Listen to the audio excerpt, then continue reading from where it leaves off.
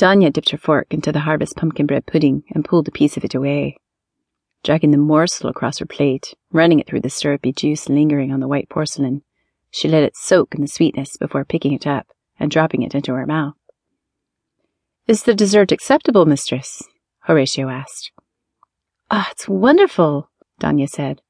"I'm impressed with your skills in the kitchen." "Thank you," he said.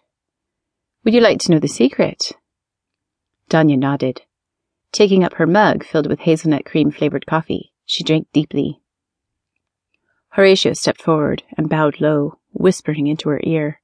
"The special ingredient," he said, "was made from the remainder of your orgasms atop the preparation table. I extracted the essence from the table and the kitchen tools."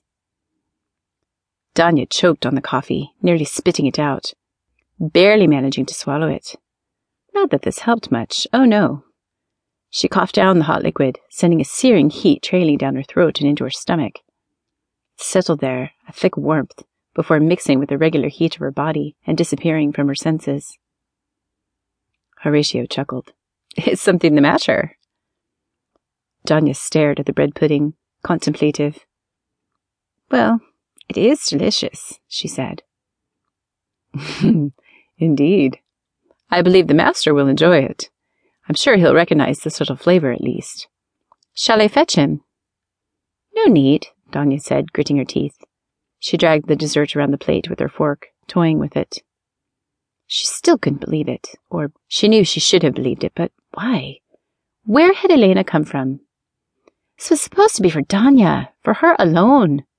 She'd followed the beast note and come to the hidden mansion in the woods by herself. He'd kidnapped her and named himself as Everett and taken her atop the very dining table where she now sat, eating. But apparently that wasn't enough. Elena, her younger sister, had intervened. Where had Elena come from, anyways? Danya still didn't know. Still hadn't talked with her dearest, darling sister. She had a few choice words for her sibling, too. Having caught her and Everett laying together naked on the mansion grounds outside left Danya more than a bit unnerved. At first she thought it was some odd hallucination, but no, it couldn't be.